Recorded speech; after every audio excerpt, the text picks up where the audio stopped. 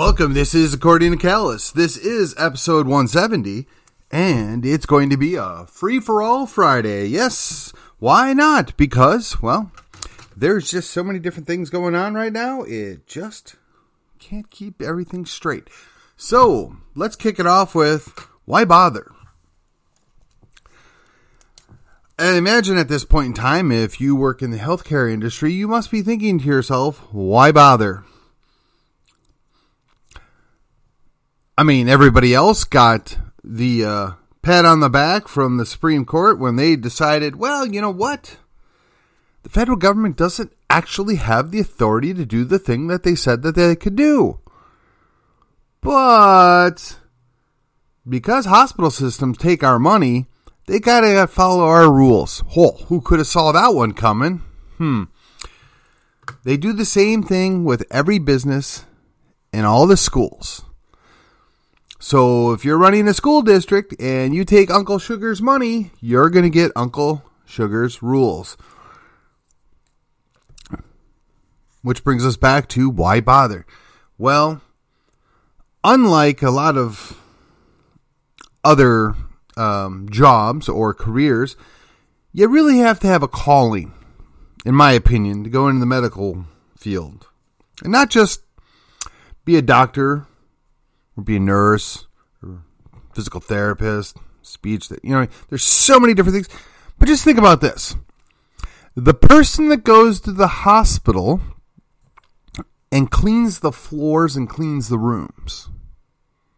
Could you really have a hospital, a functional hospital, without that person? Or, consider this.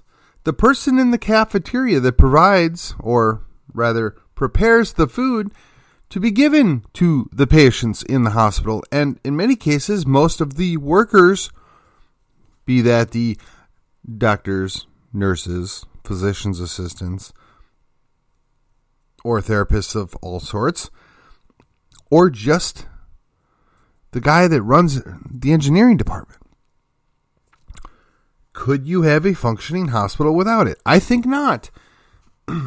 So, when we disparage people as not being essential,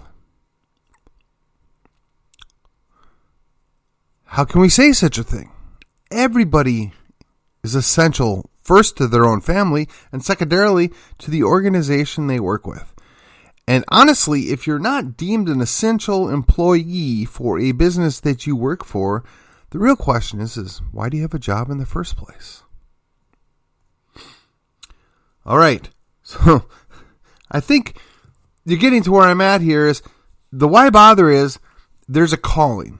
There's a need to do certain things.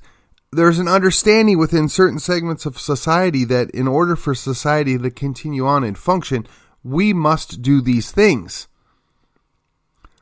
That carries across in other aspects of society, but that's just the key one, right? Why bother is because it matters. You have to do it. If you don't do it, society ceases to function. Now, there are some folks out there who might actually prefer that. And there are other folks out there that actually see that, point out that, hey, these people prefer that and they're pushing us in that direction. And they're the ones that are called conspiracy theorists. Unfortunately, as we have seen in the last couple of years, is conspiracy theory most often turns into conspiracy fact with just the passage of a little more time. Which brings us to the next thing. Why worry? Yes. Why should you worry? Well, in my background, the church has largely based their entire existence on the idea that, but things won't get really bad because we'll be raptured out. And while that sounds great, and while that's very comforting to a large segment of the evangelical world, the reality is there's really no proof. There's really no perfect assurance that that's what's going to happen.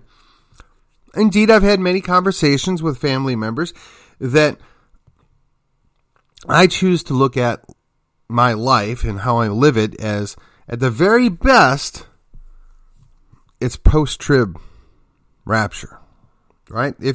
And I understand there's segments of the church that doesn't buy into the rapture. I'm not arguing that. I'm just, the larger point is, if you live your life as though you're not going to get raptured out of here, in other words, you're going to get to miss all the bad stuff. If you live your life like that, or you live your life like, well, maybe the rapture is not going to happen next year, or maybe the tribulation is not going to happen next year. If indeed you spend your time building and encouraging and thinking about the future and the next generation and the generation after that, your worries can be put aside because you're looking towards the future. But if you plan your life worried about what's going to happen tomorrow, or worse yet, you're not worried about what's going to happen tomorrow because, well, if things get really bad, we're just going to be raptured out of here. Yeah, yes. So, again, the discussion I've had is I choose to look at things as it's going to be a post-rapture, a post-trib rapture, right? In other words, I'm going to have to go through all that bad stuff. Now, if there should be a pre-trib rapture, that's fantastic. That's great. And I'll be so happy. But if I were to live my life the other way around, right? Why should I be vested in the world around me? Why should I put the effort in? Because, before things get really bad, we're just going to get to go home to Jesus. We don't have to face adversity. We don't have to do the hard work. We don't have to face facts that America is not that special. There's nothing about the American church that means that they won't have to face their own trials and tribulations. I mean, it would be so convenient for the, Chinese church or the Indian church or any of the churches in the stands, or God forbid you're in Saudi Arabia in the church.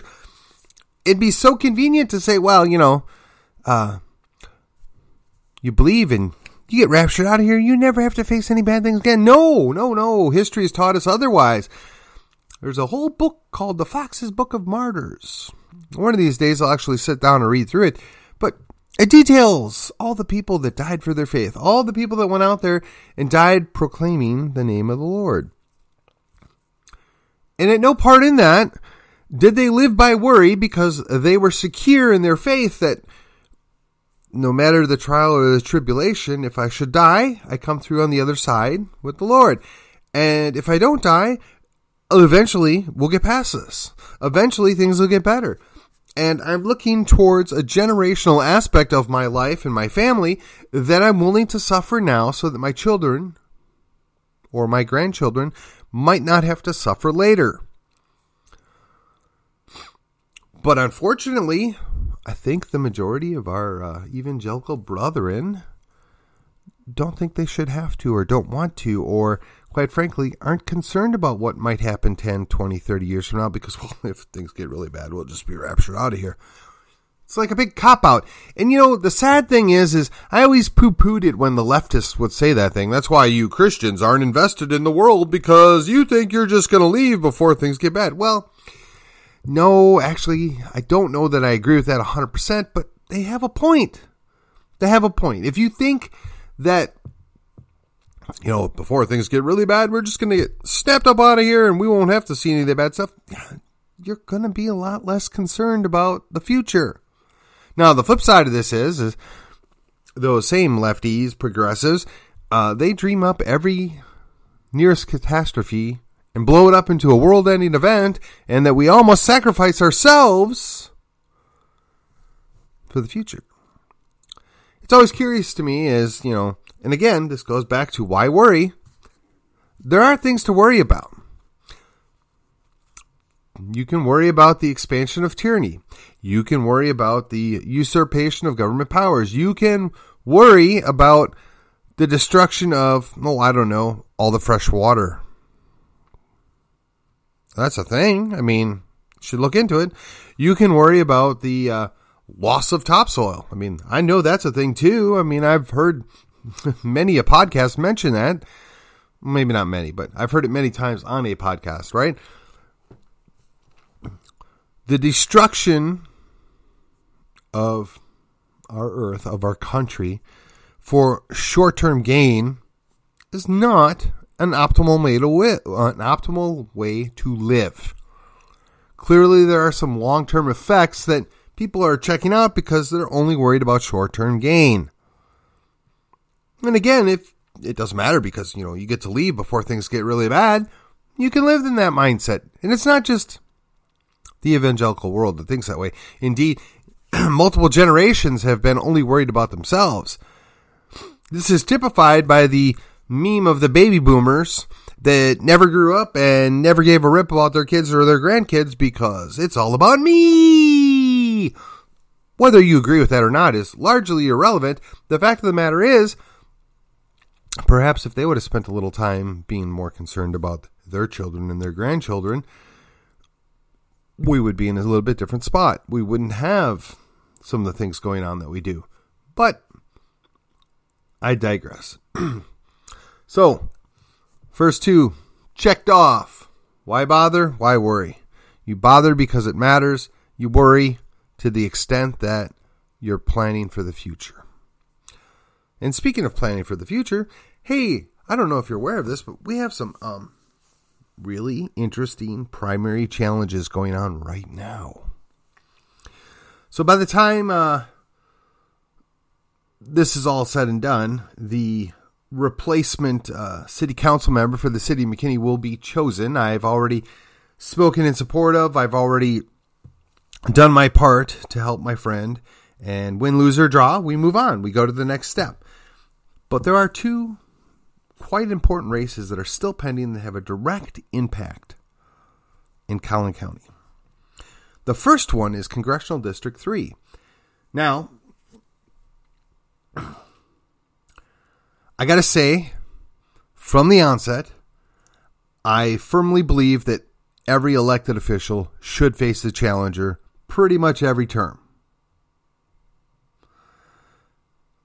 I also want to say that includes being somebody challenging you in the primary. I realize that sometimes that means the guy you prefer loses. I realize also sometimes that it comes across as a colossal waste of time and money. However, the goal is the elected official is supposed to represent the people that send them there, and if they're not doing a good job, they need to be reminded that they can be replaced. Now, when an elected official can raise $3 million in a campaign cycle for a job that pays him $20,000 a year, and it's part-time on top of it, that should raise some eyebrows. But if we'll set that aside for just a moment, a congressional district, we would expect a few things out of our congressmen. We would expect that they live in the district they represent. We would expect they spend the majority of their time in the district that they represent. Now, I realize that when Congress is in session, it's extremely difficult for the representative to be in two places at once. But when Congress is not in session, the expectation is said congressperson would be present in the district they represent to meet with their constituents. Saving that they would actually have a good office with good people there that represent the congressman in his absence. And I'm not meaning this to critique anyone specifically, though some of it is applicable to my current congressman. Now, I have not endorsed my current congressman, nor any of his potential replacements. I think I could make a very good argument for each one of the people primarying him, as well as for him staying on as a congressman.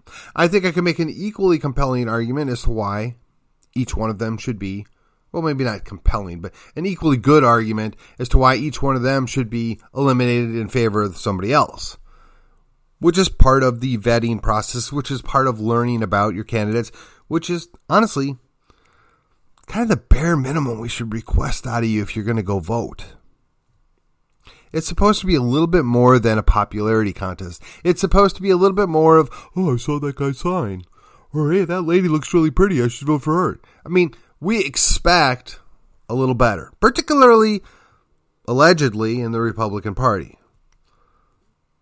So that being said, there's going to be a forum at the Collin College up on 380 here in McKinney for the congressional district candidates.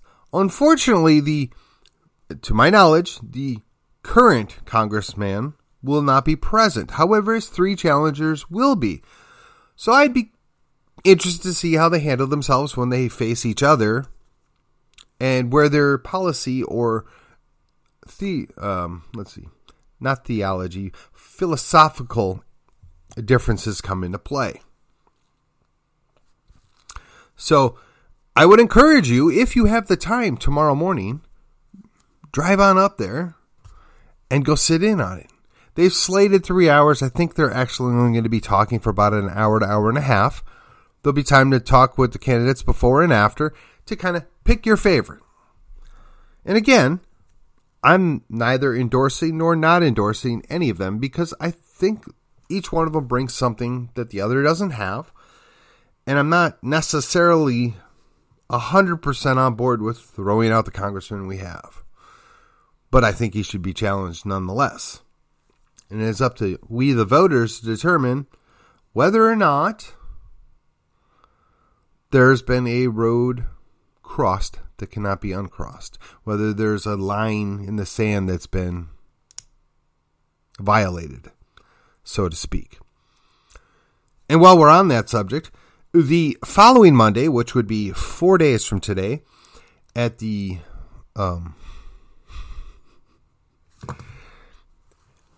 downtown McKinney location, right, Redemption Point Church, we're going to have an actual debate with the 3 candidates running to take House District 61. Now, for those of you that don't know, House District 61 was created when Scott Sanford, who formerly was House District 70, decided he didn't wish to stay as our House representative elected official. Now, regardless of what I think about that, that's what happened. And House District 70 was squashed up and pushed down into Plano, and the brand new district was plopped into the McKinney, West McKinney, East Frisco, going north. And we have 3 individuals running for it. And again, similar situation. I'm fairly certain I can make a pretty good argument for each one of those people and why they should be our next House rep. Likewise, I'm confident that I could make an equally good argument why each of those 3 individuals should not be our House rep. That being said, it's not up to me. It's up to you. And the fun part about this is this was an actual race that I was considering getting into. And I chose not to. There's a couple of different reasons. It's okay. It's water under the bridge. But I get to moderate this debate, which means that I get to be in the thick of it. And I get to see how each one of these individuals deals with a little bit of opposition, a little bit of pushback. And I'll be very curious to see how this plays out. Now, unfortunately, I don't get to ask a bunch of questions on my own. That would be twice as enjoyable, you understand. I am actually going to be following the rules put forth by the organization that's holding it because, that's the way I am. Rules are laid out. And as part of that, they're going to give me the questions. We're going to take some, I think, from the audience, but it's most all of them are going to be turned in before time. We're going to get a chance to quick look through them, make sure that they make sense. They're not slamming on any one specific individual, and that we can get a legitimate discussion going on. I'm looking forward to it. And even I don't know all the rules just yet. I imagine we'll review some of that tomorrow. But I think it's going to be great. I think it's going to be fun. And the best part about it is going to be both live streamed and recorded for later review. My goal is to get some of these guys on record of things they're going to support and things they're going to oppose. Because one of them is going to win. And one of them is going to go down and represent our piece of Collin County in Austin.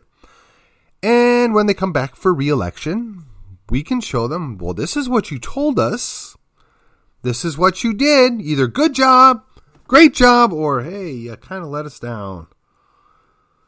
So that's the goal. That's the plan. And I am looking forward to it. And I would encourage you to come and join us.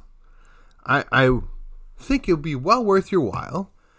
Redemption Point Church is downtown McKinney. I know it's not technically within the district, but it's close.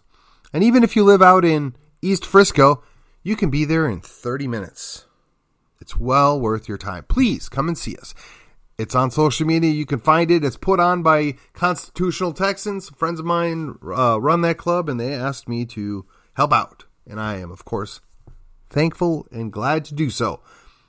Now, while we're on the subject, and it is the free-for-all, we've covered the two looming races, if you will, that, at least in Collin County, are, I wouldn't say uber important, but very important. I mean, we're leaving off the lieutenant governor's race and the governor's race because that's really not going to be determined by Collin County, but we will have a little bit of say in that matter.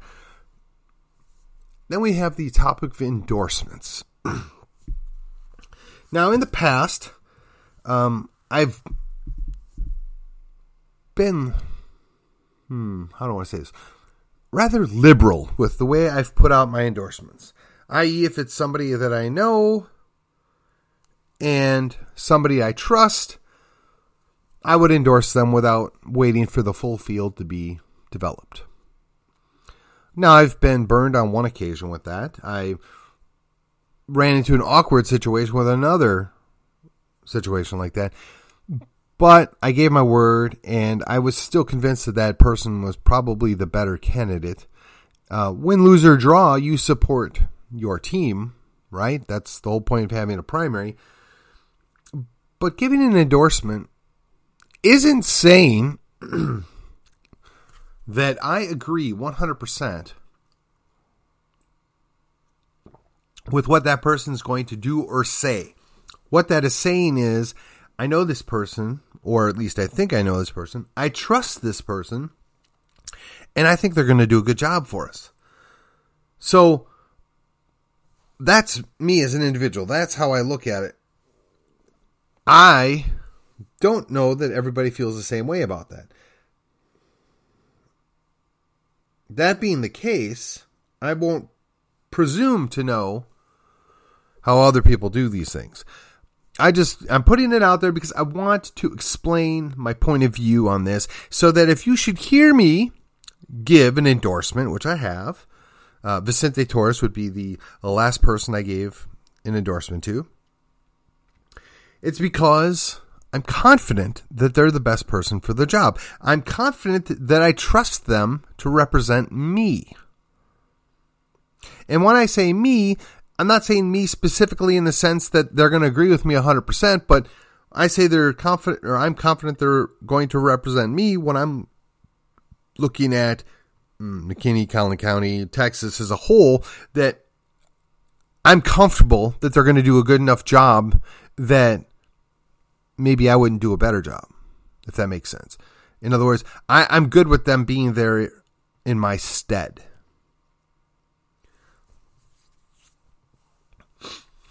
Now, I have no problem giving out recommendations or saying, well, you know, these are a couple of good candidates. You should check out between them and make your own decision.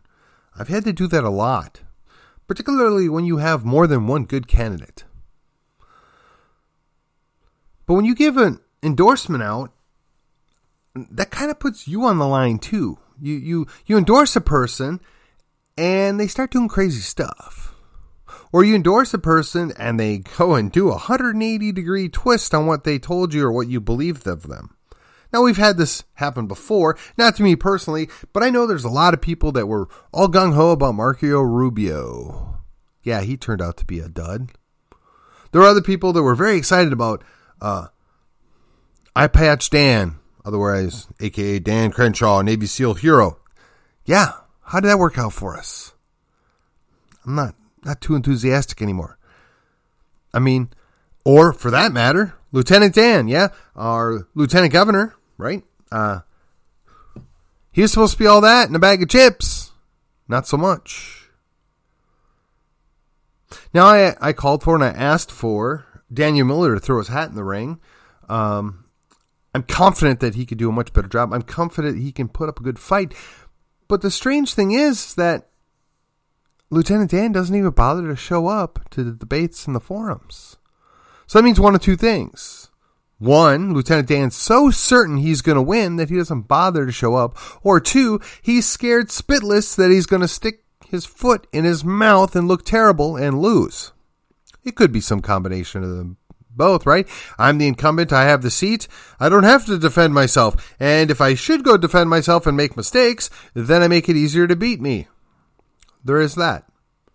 And I don't know what's going on there. I don't presume to know the mind of Lieutenant Dan. But what I can tell you is I'm concerned that maybe he's hiding for a reason. Now, I'm pretty sure it's not the Joe Biden reason. But I'm concerned that he's hiding nonetheless. So, I would say that after having moderated the lieutenant governor's debate, or forum if you prefer, I'm going to have to endorse Daniel Miller. And I can recommend the others that are running. Both Tracy Bradford and Aaron Sorrells have some interesting things they bring to the table. And there was the other guy that wasn't able to get there, Bob. I can't think of his last name. Bob, no disrespect intended. I think he would offer something too. But the reality is, Mr. Miller has 500,000 people that already support him. Mr. Miller is already known statewide. Mr. Miller has been doing the work for the state / the Republic of Texas for 25 years. So if there was anybody that was going to come from the outside to take out one of the insiders, that's the guy. For that reason, I need to endorse him. I need to say that while Daniel Miller and I might not agree 100% on everything across the board, and while he is all in on Texas, and I, at this point, am just willing to say I think the voters ought to be able to make a decision on whether or not they want to do it, and I'm totally open to it. Setting that aside, I think he brings a lot to the table, and I really would love to have him as our lieutenant governor. I will hold off on any other endorsements at this time. I just want to give it a little bit more time to sort some things out. But I want you to know that it's not for fear of sticking my foot in my mouth, because, well, I've done that. And it's not for fear of making a decision that ultimately loses, because, well, I've done that too. And it's not for fear of picking somebody out that disappoints me, because, well, I've done that too. But it's more, I want for my listeners, as well as the general public, to, I don't know, put forth a little effort. Learn about the candidate and find somebody that they're comfortable with, somebody that they think is the best person for the job.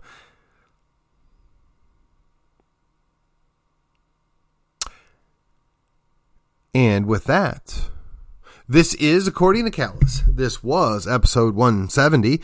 This was a Free-for-All Friday, and I will see you on the other side.